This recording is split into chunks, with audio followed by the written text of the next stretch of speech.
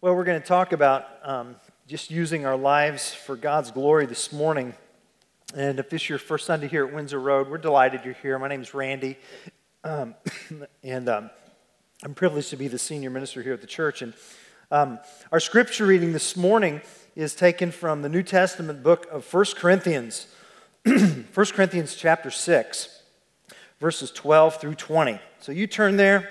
I'm going to get a sip of water, and hopefully I'll be better.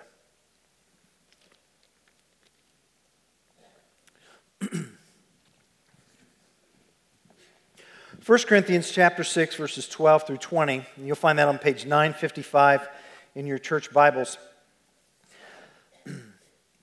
Just follow along with me. All things are lawful for me, but not all things are helpful. All things are lawful for me, but I will not be enslaved by anything. Food is meant for the stomach, and the stomach for food, and God will destroy both one and the other. The body is not meant for sexual immorality, but for the Lord, and the Lord for the body. And God raised the Lord, and will also raise us up by His power. Do you not know that your bodies are members of Christ? Shall I then take the members of Christ and make them members of a prostitute? Never. Or do you not know that he who is joined to a prostitute becomes one body with her? For as it is written, the two will become one flesh.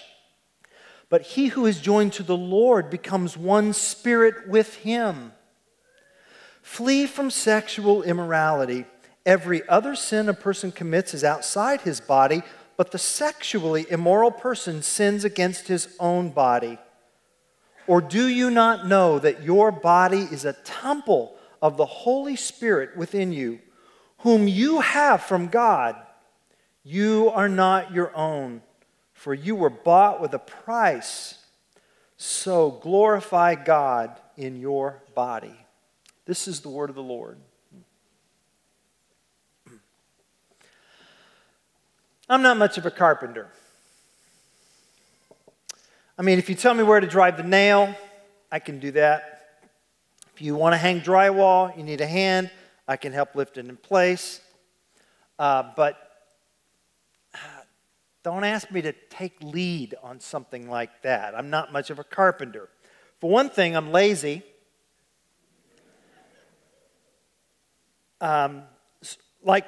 If the outlet cover in the kitchen kind of needs to be attached to the kitchen wall. I mean, I've got a screwdriver, but it's all the way down in the basement. And it's 32 steps, exhausting. You know? So it's easier, since I'm in the kitchen, to just open the drawer where the knives are and just use one of the butter knives. You know? And maybe that's why none of you are going to want to come over to my house anymore. And so, but there you go. Butter knives aren't exactly, well, let's just say they get the job done. And just, you just don't want to use that butter knife after the job is done. And sometimes blades on those things have been known to break, and I know the risk of hurting myself, but it's my butter knife. It's my butter knife. And I'll do with that butter knife what I want to do. And there it is. I am sovereign over the butter knife. So says King Randy in his kingdom of one. Right? Where am I going with this? Well, today's scripture deals with the human body. And strangely enough, sometimes we use the same doctrine over the kitchen butter knife as we do with our bodies. And in 1 Corinthians chapter 6, verses 12 through 20, the Apostle Paul is challenging us to think. Think critically, think carefully think Christianly about this question concerning your body. And it's a simple question. Who has rights over your body?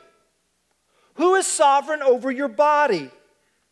Who has the final say over your body? How relevant of a question this is in our culture today. It's a question that was relevant 2,000 years ago in first century Corinth. It's a question very relevant today. And so I'd like for us to think about this.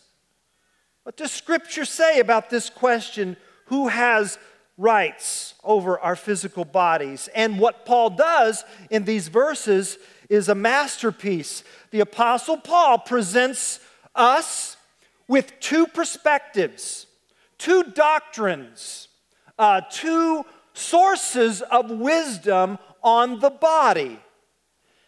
He appropriately and fairly explains the wisdom of Corinth, the doctrine of Corinth, which was the prevailing cultural perspective of the day. It's what everybody believed as far as the average Corinthian was concerned 2,000 years ago. The wisdom of Corinth. And then he explains the wisdom of Christ. Wisdom from Corinth, wisdom from Christ. Wisdom from below, wisdom from above. Wisdom of the world, wisdom from heaven. And then he just puts them up side by side and says, let's just do a comparative analysis between the two. And what I want us to see in these verses is how Paul presents the wisdom of Corinth, how he responds to it. So he tells us what the wisdom of Corinth is, and then he responds to it fairly, with courtesy, and then he brilliantly argues for the wisdom of Christ. And it's on the foundation of the wisdom of Christ that Paul challenges us about our bodies. So this is kind of where the flow of this passage is. Paul identifying the wisdom of Corinth, Paul responding to this wisdom, and then Paul arguing for the wisdom of Christ. That's the flow of this passage.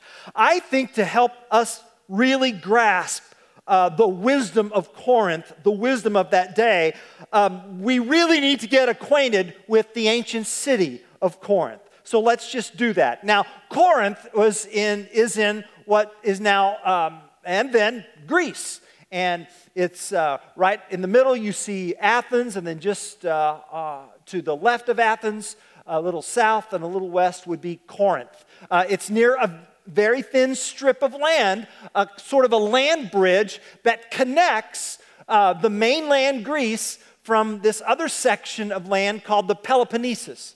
And Corinth was right there at the neck, right there at that little strip of land. You can see it in the next picture. There's the strip of land, as I spoke of earlier, and there are the two major bodies of water that surround the Peloponnesus. And Corinth is right there at the neck. And that made it a very strategically advantageous city. It's location, location, location, right? Well, so there's two harbors, east and west. There's a road that connects the mainland from the Peloponnese north and south. So you've got toll roads and toll for the harbors back and forth. We're talking cash cow for that part of the world. Taxes, tolls, commerce. It was a very, very wealthy city. Above the city of Corinth, let's take a look at the next slide. So that is the temple of Apollo, what it remains of Apollo, the temple of Apollo. And then to the left, you can see this huge, kind of like a skull of mountain that kind of emerges from the ground. That's about 2,000 feet high, mind you, there on the left. It's called the Acrocorinth. The Acrocorinth. Next slide is a better picture of it. It's a fascinating piece of geography. And there was a temple up on top of that Acrocorinth, 2,000 feet up. It was called the Temple of Aphrodite.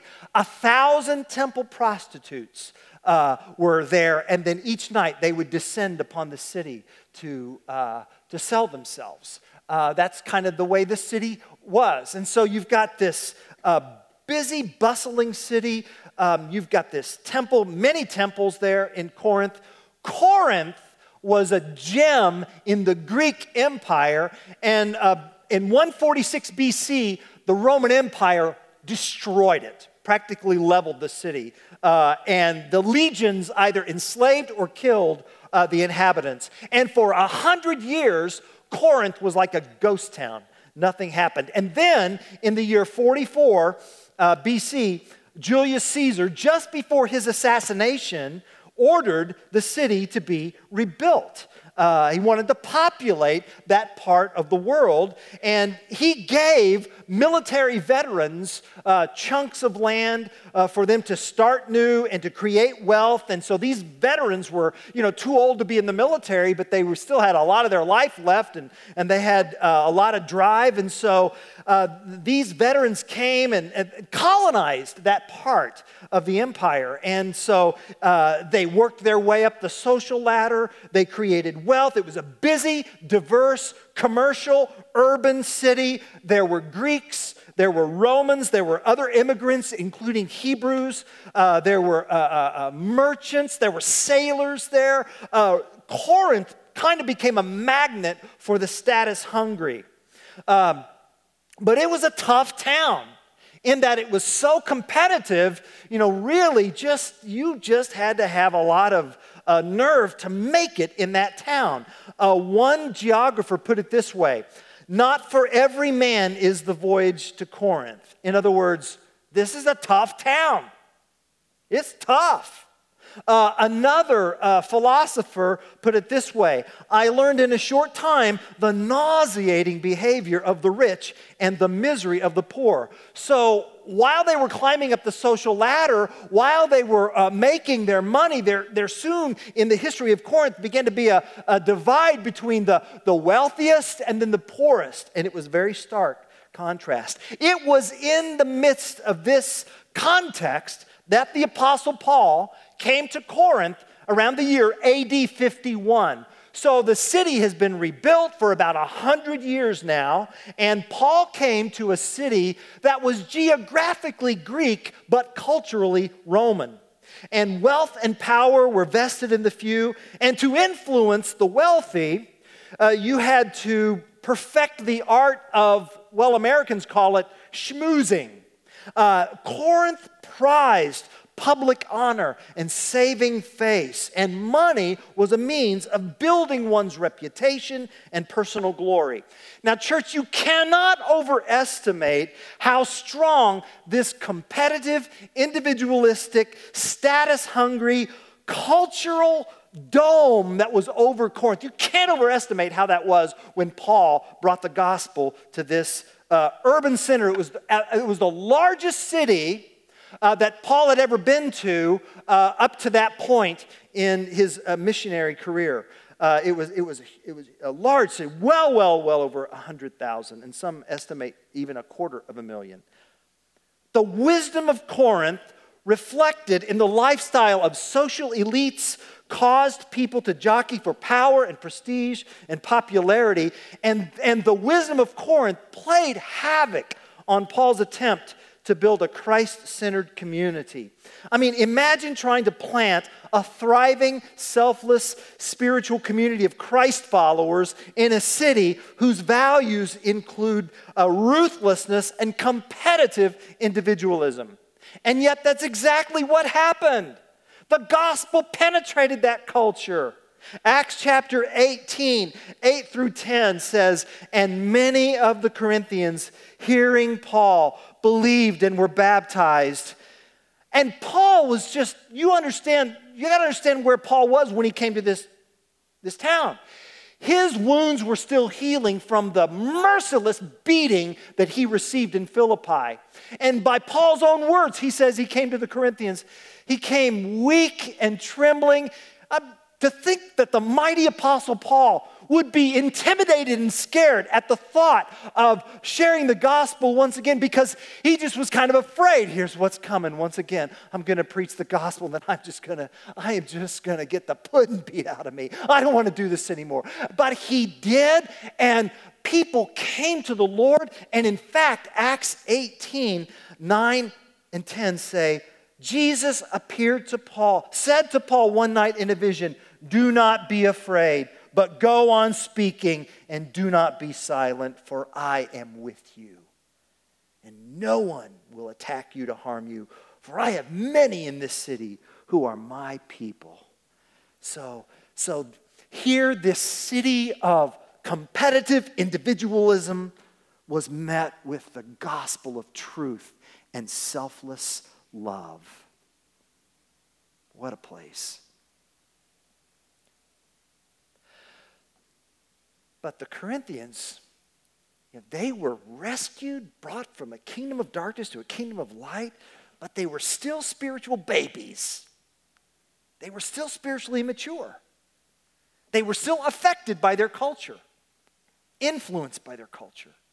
In fact, one scholar puts it this way: the problem was not that the church was in Corinth, but that too much of Corinth was in the church. Does that sound familiar? Well, it's in this context that we see 1 Corinthians 6, 12 through 20. And the question, who has rights over my body? Who has rights over my body? And the wisdom of Corinth spoke arrogantly, brashly, and loudly on this question. I do. It's my body. It's my body. It's my choice. It's for whatever I want it to be. It's mine. Wisdom of Corinth. That's what's behind verse 12. All things are lawful for me. Note that phrase in your Bible. That's in quotes. Meaning, that's the words of the Corinthian, not Paul. Okay? So Paul's simply responding to this quote that belongs to them. And by the way, much of 1 Corinthians is Paul responding to questions or quotations posed by the Corinthian church. We see this several times. We'll see that in verse 13. We see that in chapter 7, verse 1.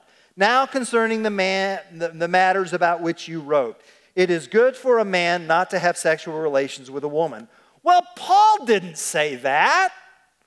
They said that, and Paul's responding to that. So that will help us. Much of 1 Corinthians is Paul responding to that. And often you see the phrase, now concerning matters you wrote. Now concerning matters you wrote. Well, that helps us understand that Paul's responding to their concerns and their quotes. And this one in verse 12 is, all things are lawful. All things are lawful. It shows up in twice in 1 Corinthians 6:12, it shows up again in 1 Corinthians 10:23. Apparently that was a very popular quote that the Corinthians believed. All things are lawful. Paul, you said I'm free in Christ. I'm free from the curse of the law. All things are lawful. So if it's pleasurable and it has to do with my body, why not? If it makes me feel happy, why not? If it's therapeutic, why not? All things are lawful. Furthermore, verse 13, food is meant for the stomach, and the stomach for food. And God will destroy both one and the other.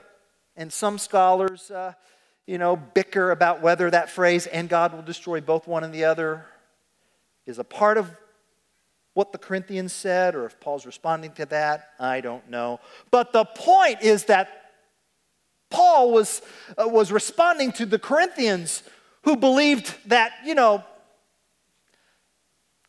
sexual relations, it's like a peanut butter and jelly sandwich.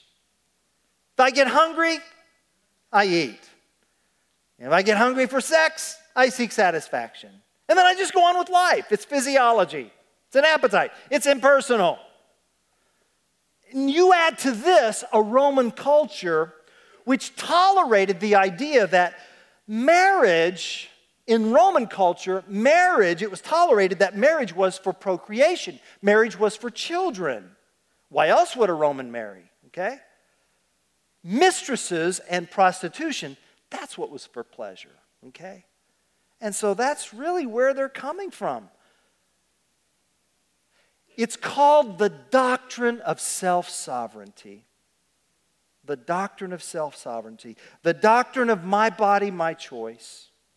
The doctrine that asserts that one's body, the body ought to have whatever it wants, and that our bodies have greater meaning from our free choices. Whether it's the choice to eat, the choice to drink, the choice to dress, the choice to express oneself sexually, including the choice to self-select expressions of gender. 2,000 years ago, in Corinth, people believed that they had the right to choose whatever truth they wanted about their body, whatever they wanted sexually, or their gender preference, and no one had the right to question them because it was theirs. All things are lawful.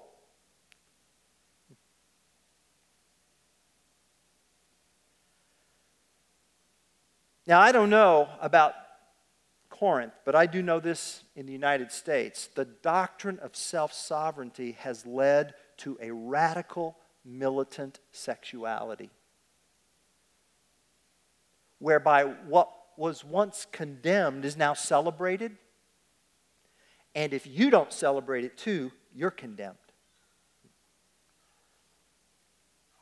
Just recently, the Departments of Justice and Education in our government put together a joint letter to public schools across the United States.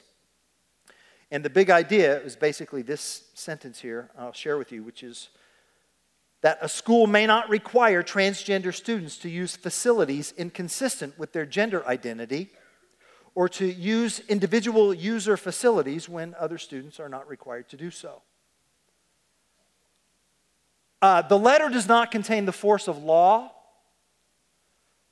That said, the Department of Education may take the prerogative of withholding federal funds from schools who choose not to abide by this letter.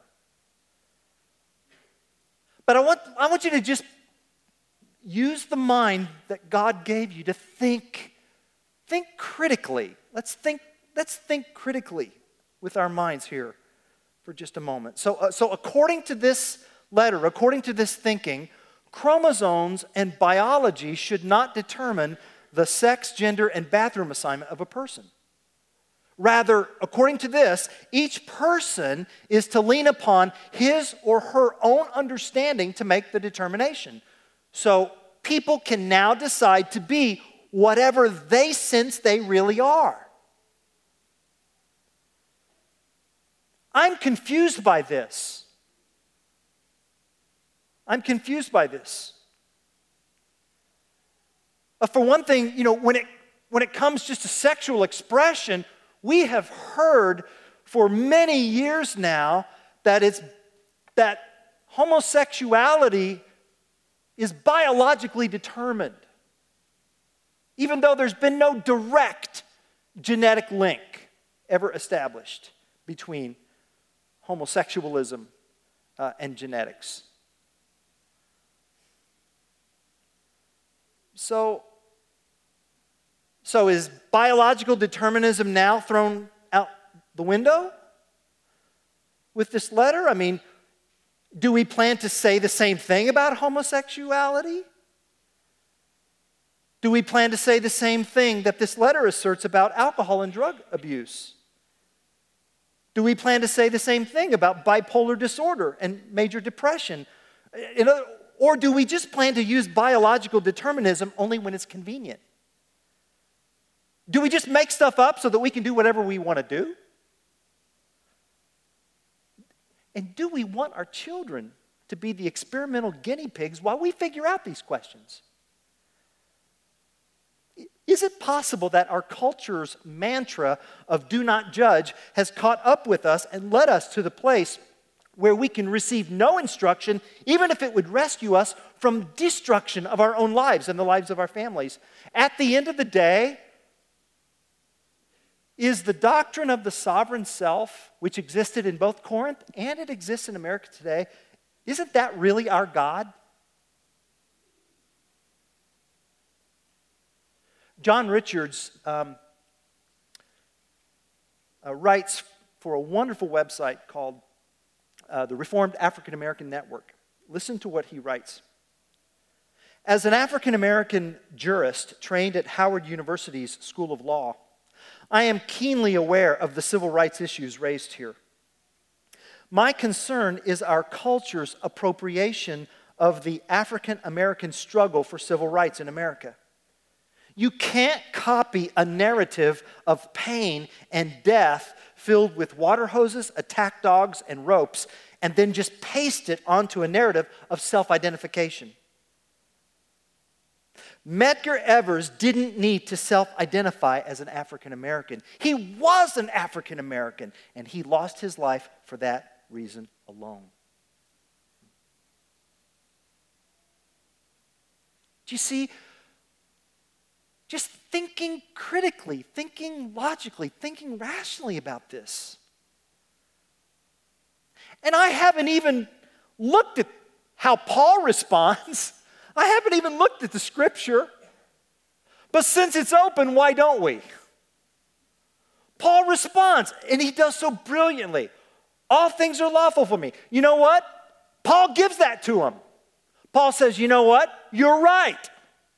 You're absolutely right. All things are lawful. And then he says this, but not all things are helpful. So you're asking the wrong question. All things are lawful. Paul says, but I will not be enslaved by anything. Paul says, Christian freedom, you're thinking like a Roman. You're thinking like an American. You need to think like a Christian. And Christian freedom is the freedom not to be free. The freedom to serve toward the benefit of others. The freedom to use your body for the benefit of others. The freedom to restrain your freedom for the sake of the gospel.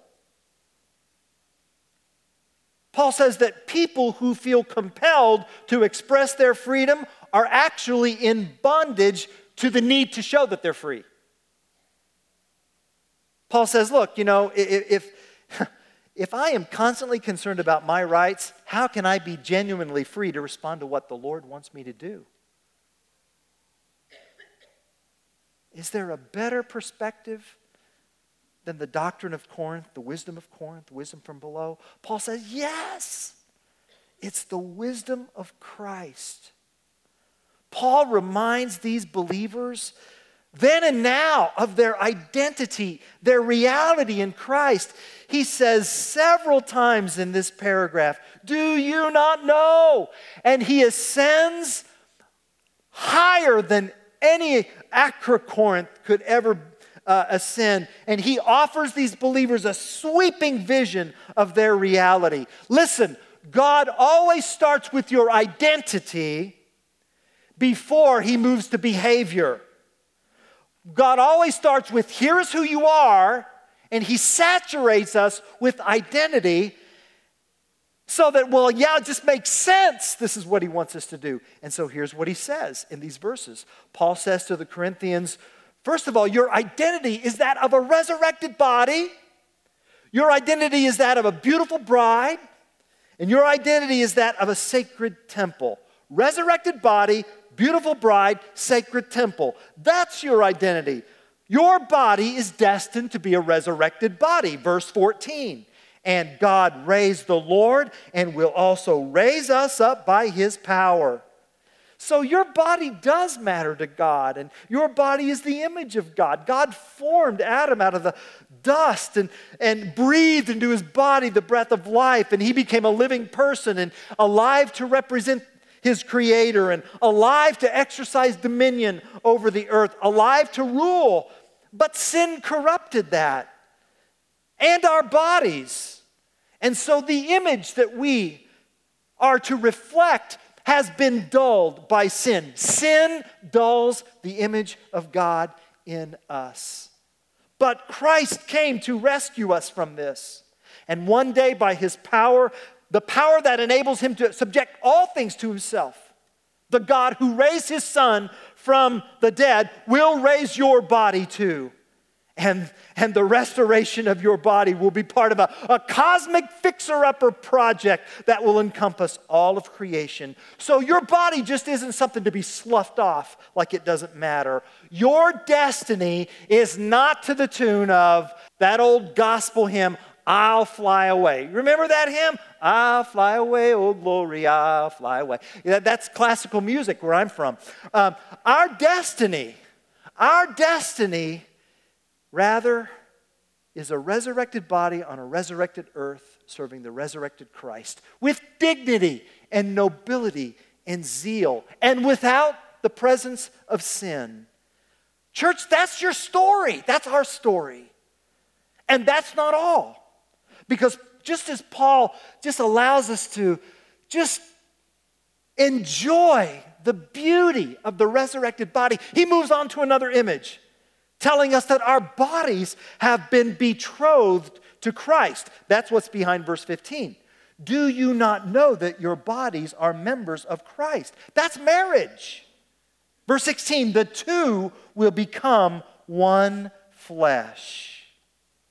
The two will become one flesh. Oh, it's been a weekend of weddings here at Windsor Road. Our own Connor Bunting, our student ministries director, and our worship coordinator, Emily Cooper, were married yesterday. Katie officiated that out at Allerton. And then I was on the east side of town at a farm, just being a part of a lovely wedding at Hudson Farms with Cameron and Madison from our church. And then just a few hours before that, I participated in a renewal vow from our last two charter members here at Windsor Road. They were here back in 73 when the church started. Jim and Nancy Horman, we celebrated their 50th anniversary. And so, yeah, it was just a beautiful, beautiful day. And Saturday, as you know, was just glorious. But that's marriage. It's the beauty of it, the joy of it.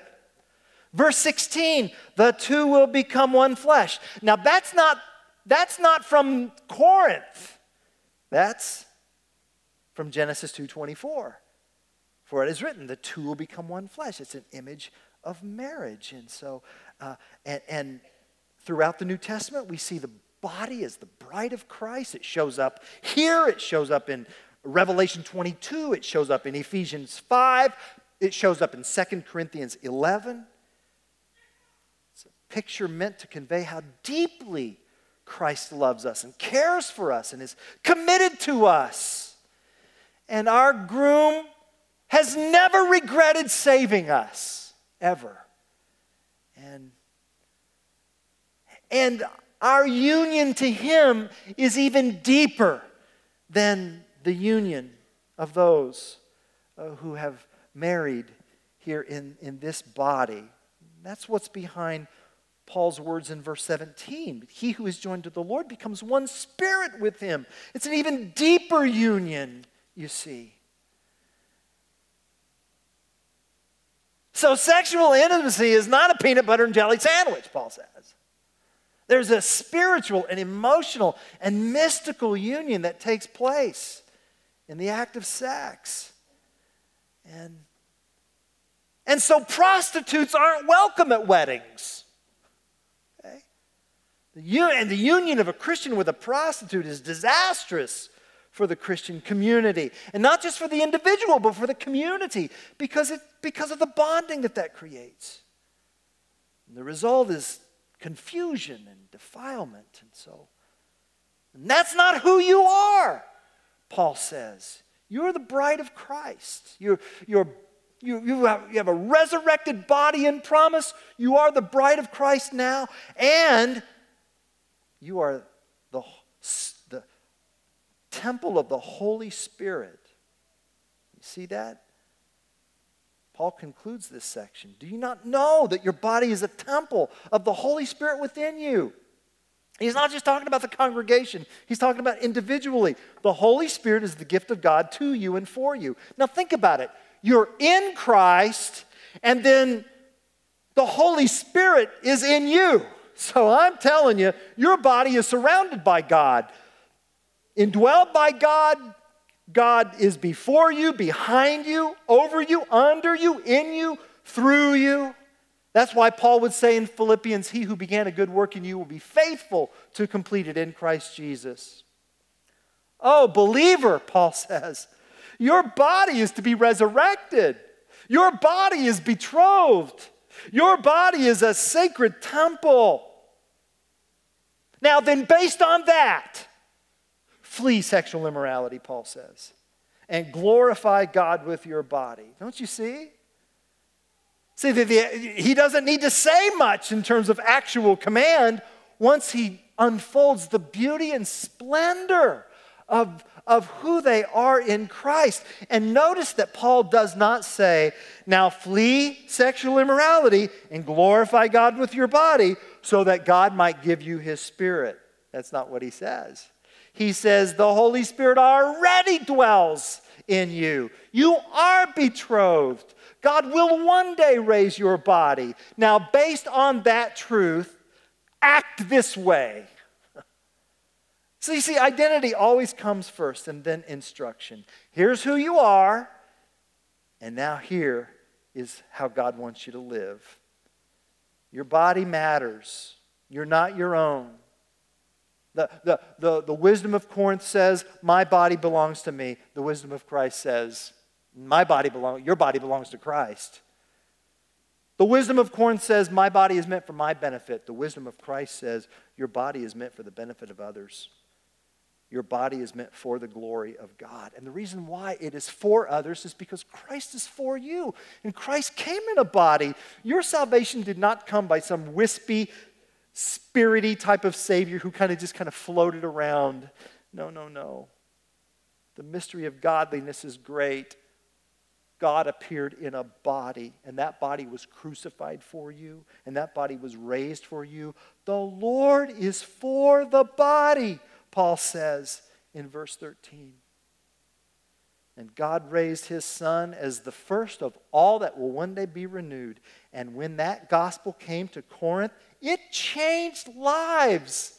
It transformed self-sovereign residents of a godless world into humble Christ followers. I know this because of what verses 9 through 11 say in 1 Corinthians 6. Paul says, or do you not know that the unrighteous will not inherit the kingdom of God? Do not be deceived. Neither the sexually immoral, nor idolaters, nor adulterers, nor men who practice homosexuality, nor thieves, nor the greedy, nor drunkards, nor revilers, nor swindlers will inherit the kingdom of God. And then Paul says this in verse 11, and such were some of you. I think those are the 6 sweetest words in the Bible. And such were some of you. But you were washed. You were sanctified. You were justified in the name of the Lord Jesus Christ and by the Spirit of our God. And such were some of you. Listen. If you think that the members of Windsor Road Christian Church grew up in Mr. Rogers' neighborhood, you got another thing coming. Okay? Who are we? We are 1 Corinthians 6, 9 through 11. That's who we are. And your pastor too. And whatever problems there are in the Corinthian church and in our church, whatever personal failures or corporate worldliness, in Christ, believers have been washed and sanctified and justified in the name of the Lord Jesus Christ and by the Spirit of God. That's the Trinity. The whole weight of the Holy Trinity lies behind the conviction of who we are in Christ. Because when you stand before God, the righteous judge, listen, when you stand before God, the righteous judge, you will either get 0% or 100%. Nobody stands before God and gets a B-. You don't. I mean, it's either 0% or 100%. Well, how do I get 100%? Jesus did that for you. Man, I mean, these Corinthians, We mess up in countless ways, but in Christ Jesus, we are guiltless. Guiltless. Paul front loads that in 1 Corinthians 1:8 when he says the Lord Jesus Christ will sustain you to the end, guiltless in the name of the Lord Jesus Christ. See, he lived for them. He died for them. He rose from the dead for them. He ascended for them. He prayed for them. And the same is true for us. Don't you hear what good news this is? Your sins are not held against you. Though they be as scarlet, God who justifies the ungodly has declared you clean. And so ultimately, you're not your problems, and you're not your weaknesses, and you're not your past, and you're not your sins in God's eyes because of Christ. By grace through faith, you are recipients of his abundant, forgiving grace, his amazing grace. And we call it amazing grace, not pending grace. Amazing grace. It's Christ's work who saves us, not ours. It's Christ's work that secures us, not ours. It's Christ's work who earns for us what we could never earn for ourselves, not us. Oh, church, Jesus bought your body with his, so glorify him with it. Amen.